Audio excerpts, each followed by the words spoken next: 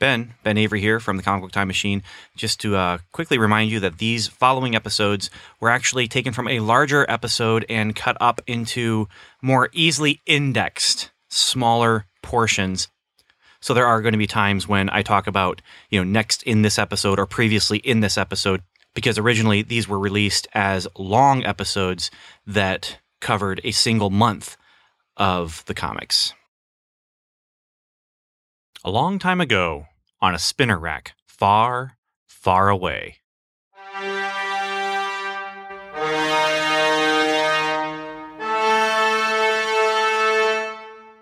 The Comic Book Time Machine presents Marvel's Cosmic Comics, exploring Marvel's licensed sci-fi and fantasy during the Star Wars period.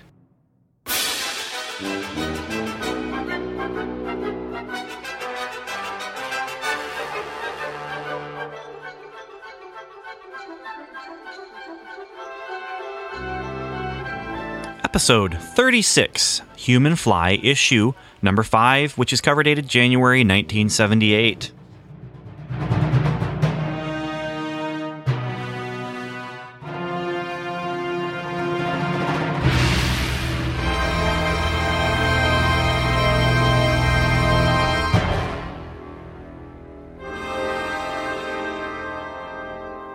Human Fly number 5, 35 cents. Has a cover date, like we have already said, January of 1978, but it was released on October 4th, 1977. And the cover of Human Fly will tell you that it's the wildest superhero ever because he's real. And he is based on a real guy who actually was a stuntman, as I mentioned before, and they licensed his story, and they're telling these fantastical stories, but that are more realistic than your standard Marvel fare, even though the Human Fly actually takes place within the Marvel universe, because we've seen him work with Spider-Man, and they mention superheroes and that kind of thing. He hasn't done too much with supervillains or with other superheroes, but it's entrenched in that Marvel universe. This particular issue is called Fire in the Night. And Bill Mantlo is the writer, Frank Robbins is the artist, Rob Santiago is the inker, Jane Cohen is the colorist, Joe Rosen is the letterer, and Archie Goodwin, again, is the editor. And the cover shows us Craven the Hunter's greaser cousin is standing on top of a burning building and aiming a gun down at the Human Fly, who is scaling the side of the building using what looks to be either bars of soap or chalkboard erasers to hold him to the side of the building. I'm not exactly sure what that's meant. Well, no, I know what it's meant to be. It just certainly does not look like what it's meant to be. There's cars and stuff down below. You've got the flames coming up. It's a dramatic cover. The guy who's pointing the gun has a crazed look on his face, and like I said, he kind of has a greaser haircut. And honestly, he looks like he could be the villain from some sort of Clint Eastwood Dirty Harry movie, who's desperate, and he's holding the gun on the hero even though he knows he can't possibly win. So I've got a pretty low bar for Human Fly stories right now. All this has to do is live up to the cover. Just give me the drama on the cover within the book. Give me a good reason for them to be on the building. And basically, this book has one job. Don't be stupid. That's what I'm asking. And, well, here's the story.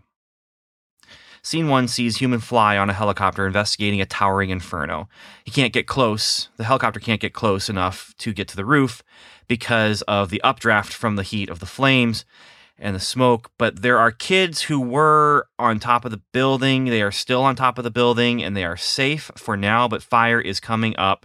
Emergency fire doors have dropped. The emergency teams cannot get to the children on top. The helicopter cannot get to the children on top. Basically, the kids will die unless someone can get to them and get to them soon. And that someone, Human Fly. Okay, so far, so good.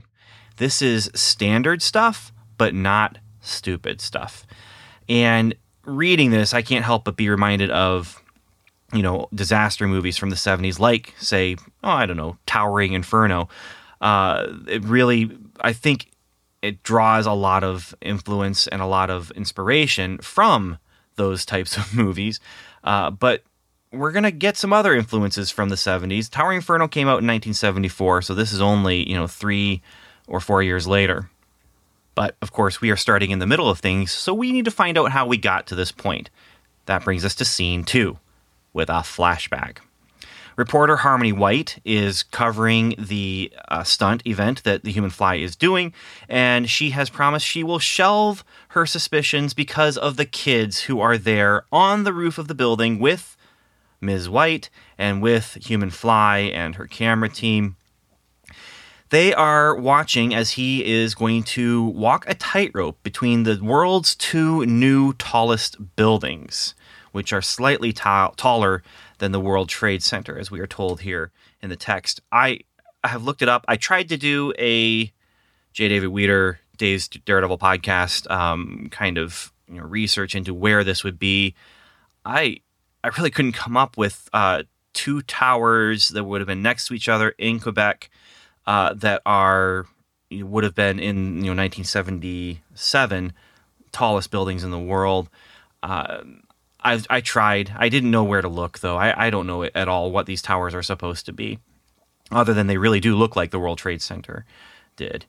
So as he's doing this, he's doing it for a group of Canadian disabled school children. And he's up there, and he's getting ready to walk the tightrope. And, of course, the question is, how did we get from here, where they're all up there and it's all happy and it's daytime and there's no fire and no guy with a gun, as we see on the cover.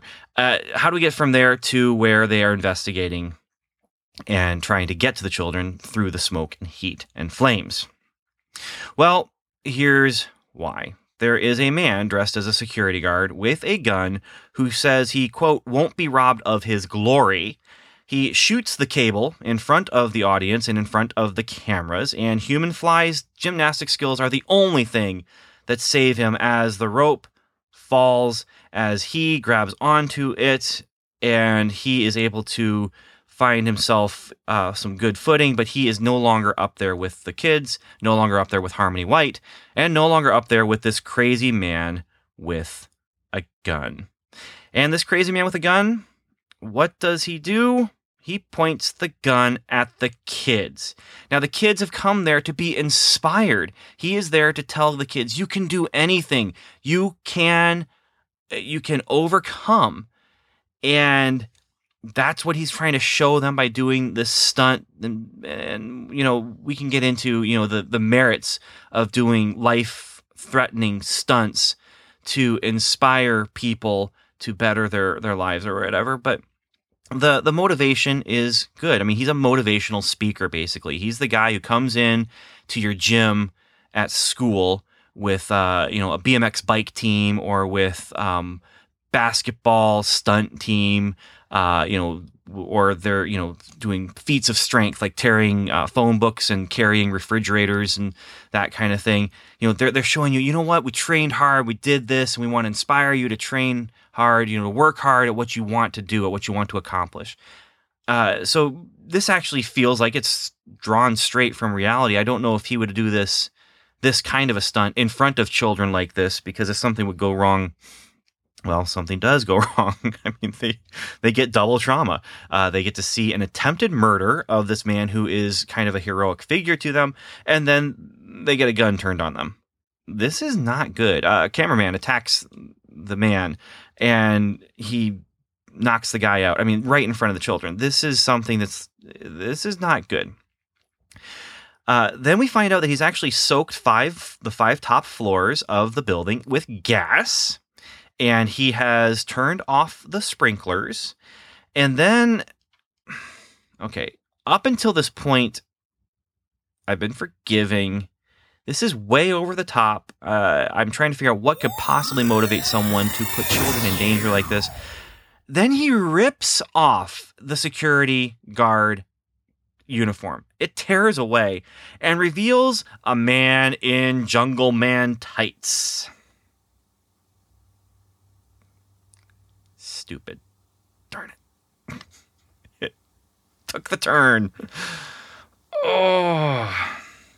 Now, we're meant to be reminded of Philippe Petit, who walked between the two towers of the World Trade Center in 1974. Again, we're drawing inspiration from other places, but by the way, there's a documentary called Man on Wire about that, and there is a IMAX movie directed by Robert Zemeckis called The Walk, starring Joseph Gordon-Levitt, that is also about that. It's a fascinating story, and I am so afraid of heights, but I really want to see the Walk in IMAX just to experience the height, similar to Gravity. Gravity, the only reason I would watch that movie again is if I could see it on the big screen in 3D again. It's an experience far more than a story. With The Walk, though, I'm assuming it'll be more of a story than just the experience, but I want to experience that in IMAX 3D. I can't imagine what it would be like, but this is the closest you can get to walking on the tightrope without having the danger of someone shooting the cable out from under you. So, in scene 3, we have Human Fly. He has a mad plan that no one thinks will ever work, but they're willing to let him try just out of desperation. Meanwhile, the Jungle Man is still holding them hostage. It's now nighttime. He plans to die with them. He's going to go down in a blaze because his glory has been stolen from him. And Human Fly happens to see a feed from the camera that's still up on the building, and he knows who this man is. His plan is to use suction cups to climb up the side of the building. He's going to go up as far as he can where the fire doors have dropped down and you can't get through.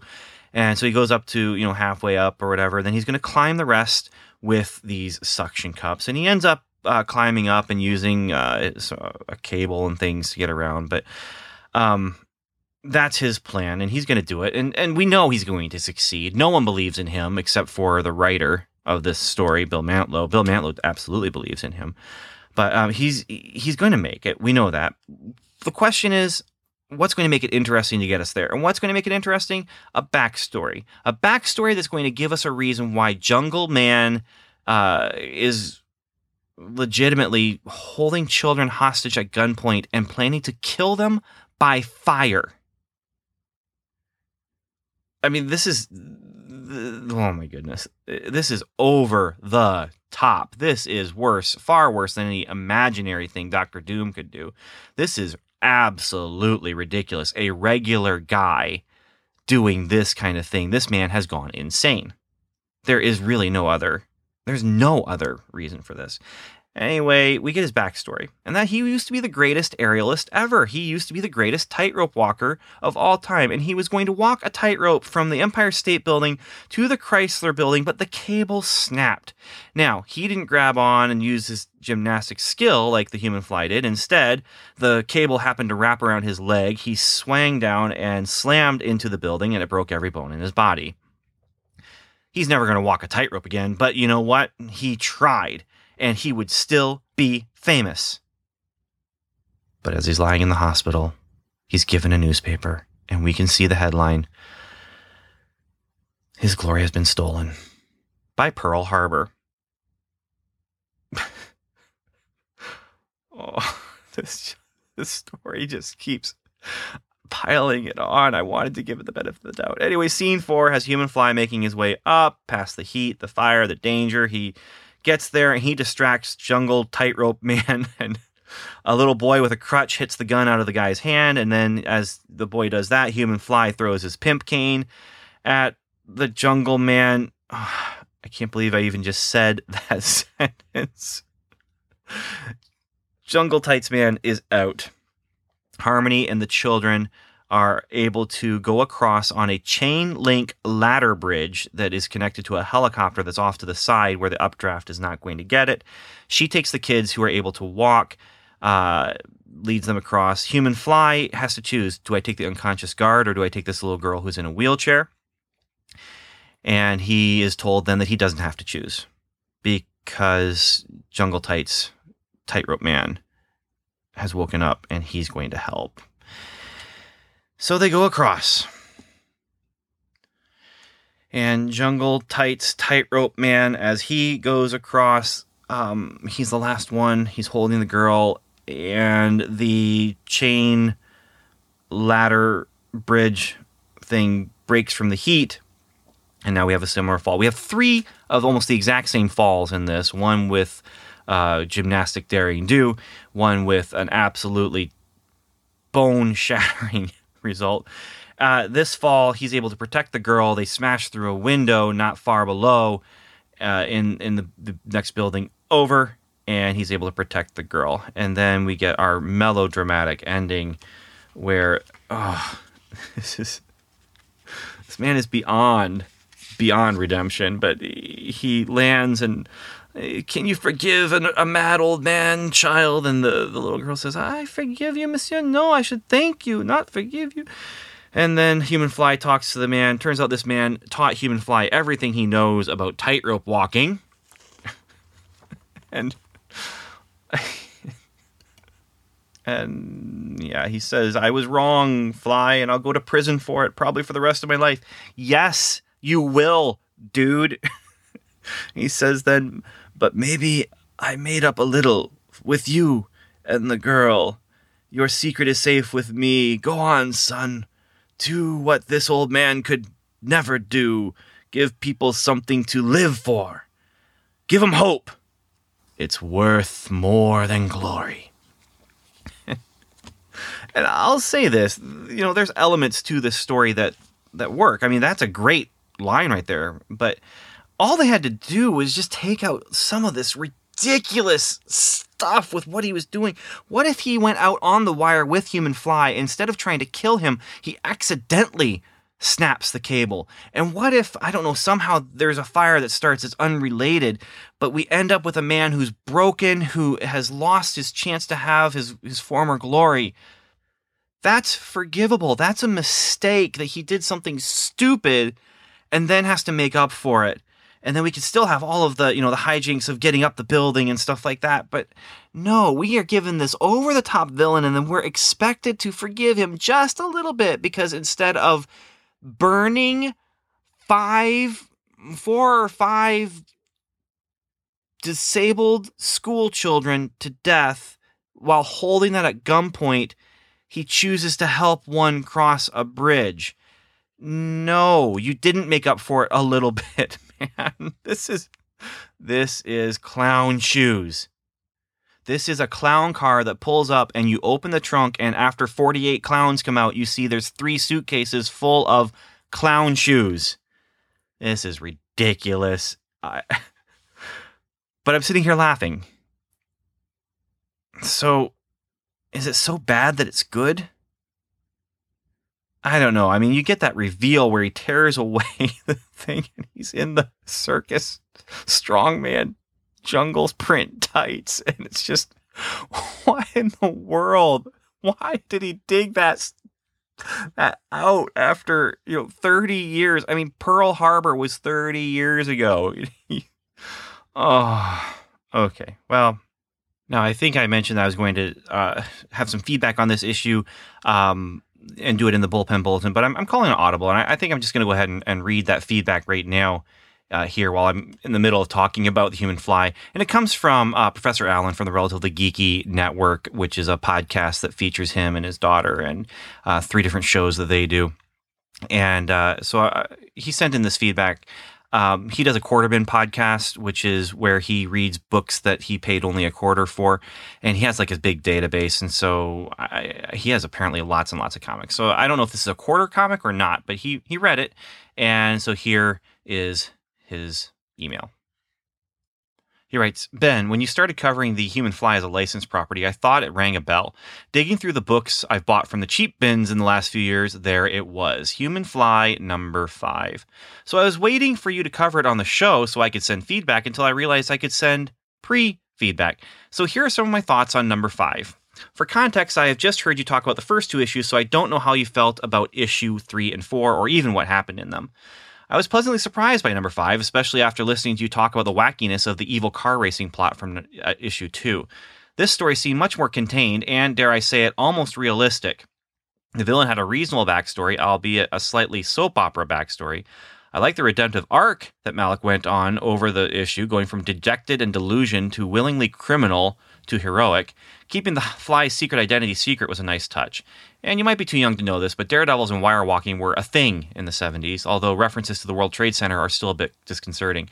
I did want to ask you whether there was a building in Canada that approached that height. Was that supposed to be the CN Tower? That part confused me.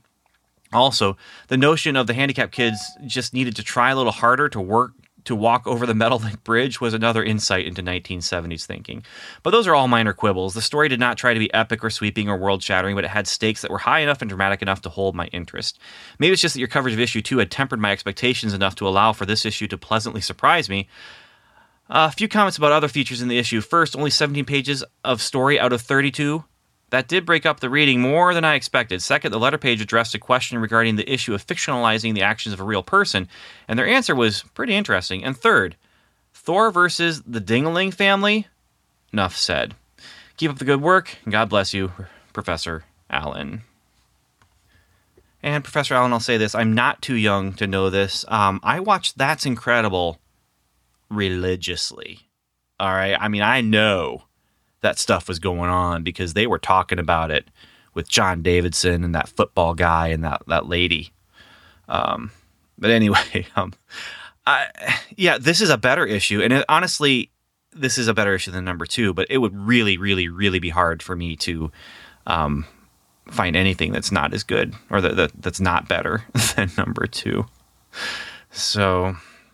yeah, I appreciate the feedback and thank you for listening. Thor versus the Dingaling family, I'll be talking about that in the bullpen bulletin. As for the building, like I said, I don't know. It's not the CN Tower. That's in Toronto, and this is in Quebec somewhere, but it doesn't tell us the city. That's the problem, is it doesn't say what city it is. I was assuming it was Montreal, but I just couldn't find anything that was matching what I was seeing in the visuals, and what I don't know if it's a real thing or not. It looks like a real enough building, but I don't know if it's based on an actual real building that someone could have, strung a wire between. And as for that last tidbit in the letters page, it was interesting because they're talking about how they fictionalize things, but they want to keep it, semi-realistic and honor the truth of the story. But I've spent way too much time talking about this. I didn't like it that much, and I want to just read some Godzilla. So it's time to move on.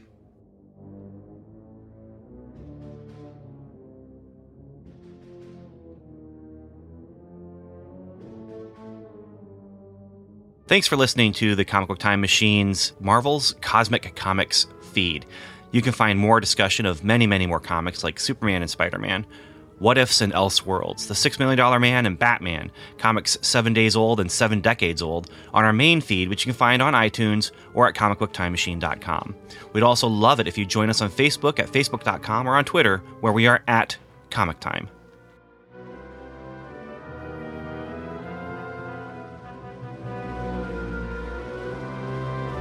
Next episode, Godzilla, King of the Monsters, issue 6.